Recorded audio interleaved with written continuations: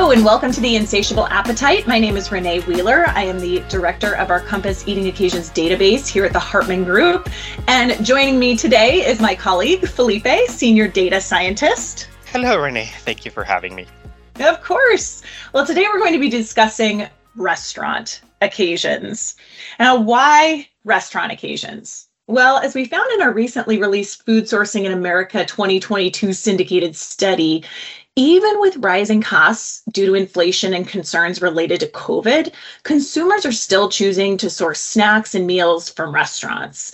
In fact, according to the U.S. Census Bureau, as of January this year, consumers' share of spending at food service has actually overtaken the share of spending at retail.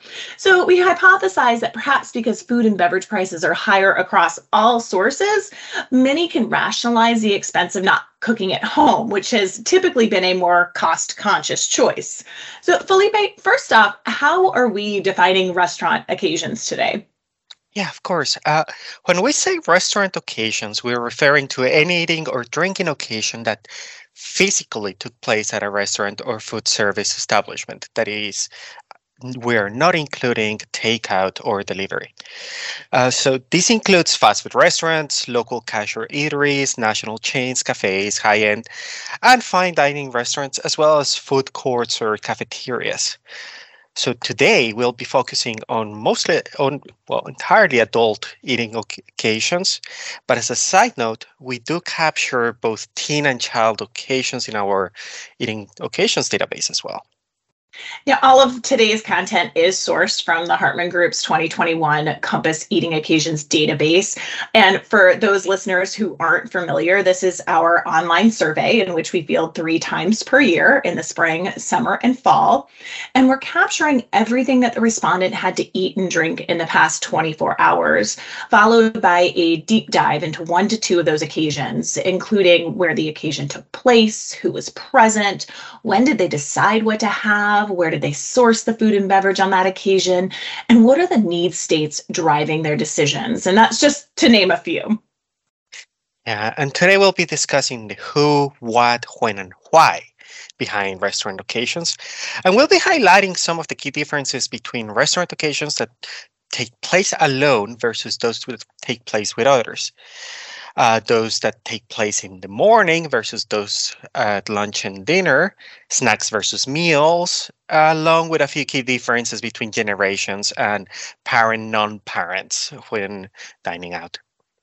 So to begin, I want to highlight some demographic skews associated with total restaurant occasions, or just in other words, which demographic groups were more likely to eat out at a restaurant in 2021.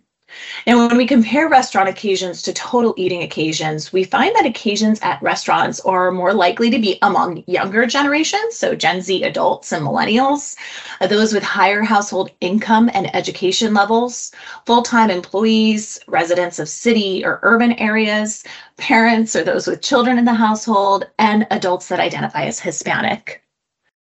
That said, there are some interesting skews when we look at specific types of restaurant occasions. For example, alone restaurant occasions are much more likely to be among men and non-parents when compared to total restaurant occasions. Restaurant occasions that take place in the morning are more likely to be among Gen Z, millennials, and residents of urban areas, while dinner restaurant occasions are more likely to be among older generations and those who reside in rural areas. Very interesting. Now, when are adults actually dining out across the day? And well, we see that it's predominantly during lunch and dinner, as one would expect.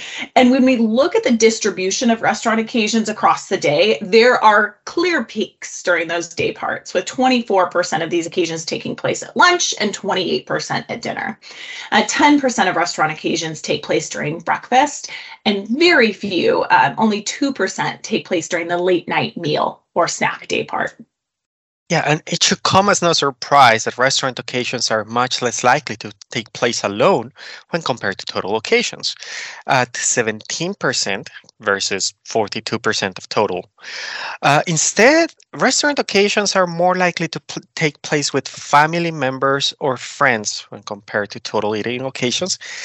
but the share of restaurant occasions among couples are comparable to those of the total eating occasions.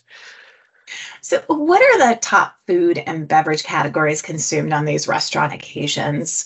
Well, within food, we see that meat cuts are the top category, closely followed by cheese, bread, pizza, pasta, Italian, and burgers.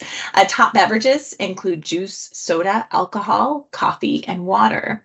Yet, as one would expect, these do vary quite a bit by day part. So, morning restaurant occasions are more often involving bars, fruit, eggs, and other common breakfast items, along with juice, coffee, and espresso beverages. Lunch restaurant occasions are more likely to include burgers and soda. And dinner restaurant occasions more often include those more traditional meat cuts like a hanger steak, Italian cuisine, including pizza and pasta, seafood, and vegetable sides. Now, interestingly, when dining out at dinner, alcohol is actually tied with water as the top beverage category consumed on these occasions. So, Felipe, what are the most important food and beverage attributes on restaurant occasions? Yeah, consumers are most often seeking out familiar taste experiences on restaurant occasions. However, they are much more likely to be craving something different, such as unique global flavors and textures, or foods and beverages that connect them with their family heritage or ethnicity. This one compared to total eating and drinking occasions. Absolutely. And that makes sense that consumers are choosing to dine out when they want those kind of authentic global flavors that are more difficult, perhaps, to make at home. Now, what are consumers feeling on these occasions? Well, when compared to total occasions, restaurant occasions are more likely to involve wanting food that delights them or wows themselves or impresses others, along with wanting something indulgent or decadent. There is also a greater emphasis on social connections, whether that's enjoying good food with someone you care about, connecting with others, or even celebrating a special occasion. Now, the desire to connect socially with others is highest during dinner, often when people have more time to enjoy company and food with others when compared to the often kind of more rushed morning or lunch occasions. Now, speaking about need states, the top need states present on restaurant occasions are about having better flavors, real or simple ingredients, connecting socially with others, and enjoying local or seasonal foods. But interestingly, the need for convenience fall below these, ranking fifth, versus it being the top need on total eating occasions. Well, coming from someone with kids in the household, I definitely understand why convenience ranks lower on restaurant occasions. Though personally, it's not the most convenient option when it involves, getting my kids out the door and then really hoping that they behave themselves while we're at a restaurant. And it's not just me that has these feelings. So we did take a look at restaurant occasions among parents versus non-parents and found that for parents, the need for convenience falls in at the number 16 spot out of 23 needs versus the number 3 spot for non-parents. So instead, parents are turning to restaurants to fulfill needs around flavor, connecting socially with others, and again, having those simple, real ingredients. So, Felipe, aside from these top needs, what are other attributes that adults consider when deciding which restaurant to dine at?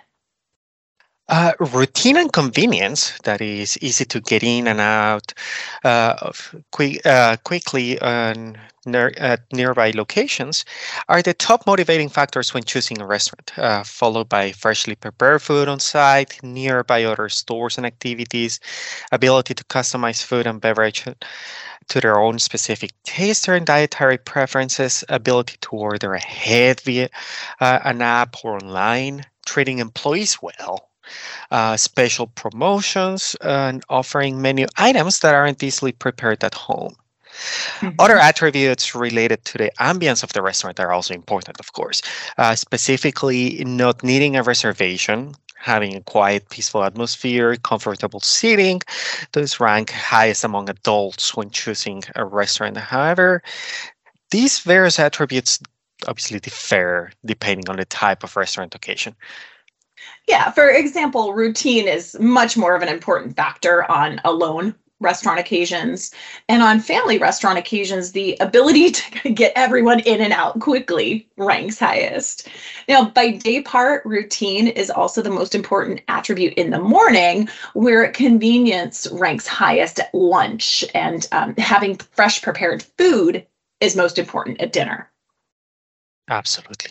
So, just to wrap things up, there are a few things that we learned today that those in the restaurant industry should take into consideration when trying to appeal to consumers.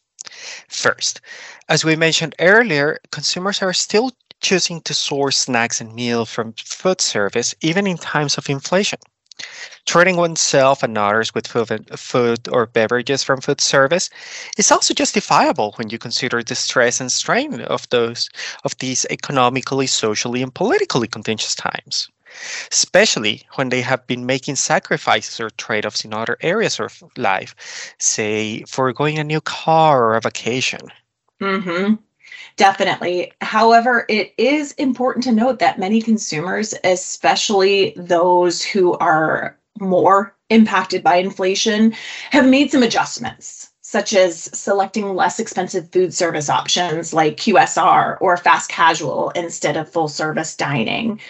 Consumers may also be adjusting when they dine out. For example, choosing to spend money at restaurants in the morning when menu items are less costly rather than in the evening when items are typically more expensive.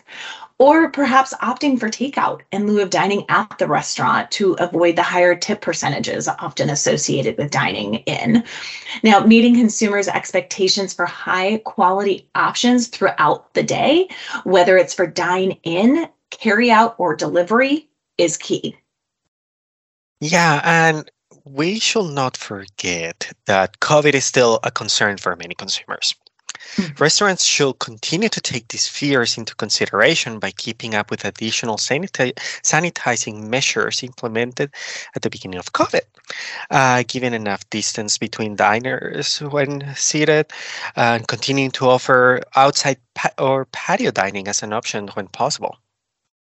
In addition, how you treat your employees is a reflection of the restaurant overall. And we saw that the pandemic really put a spotlight on employee welfare, and it remains important today. Happier, well-paid employees with benefits are more likely to enjoy their job, which comes across in their service. Especially given recent issues with employee retention in the restaurant industry, it's important that food service establishments really take care of their employees. Yeah, and lastly, ensuring that order ahead apps and websites are easy to use, navigate is still obviously very important, and that guests can use these functions during business hours. Times in which order ahead sites are down or not allowing orders can be truly frustrating, and over time, they can just drive consumers that rely on these conveniences to just visit other establishments. Absolutely. Well, Felipe, I think we covered quite a bit on the topic of restaurant occasions today. So I think that is a great place for us to wrap up.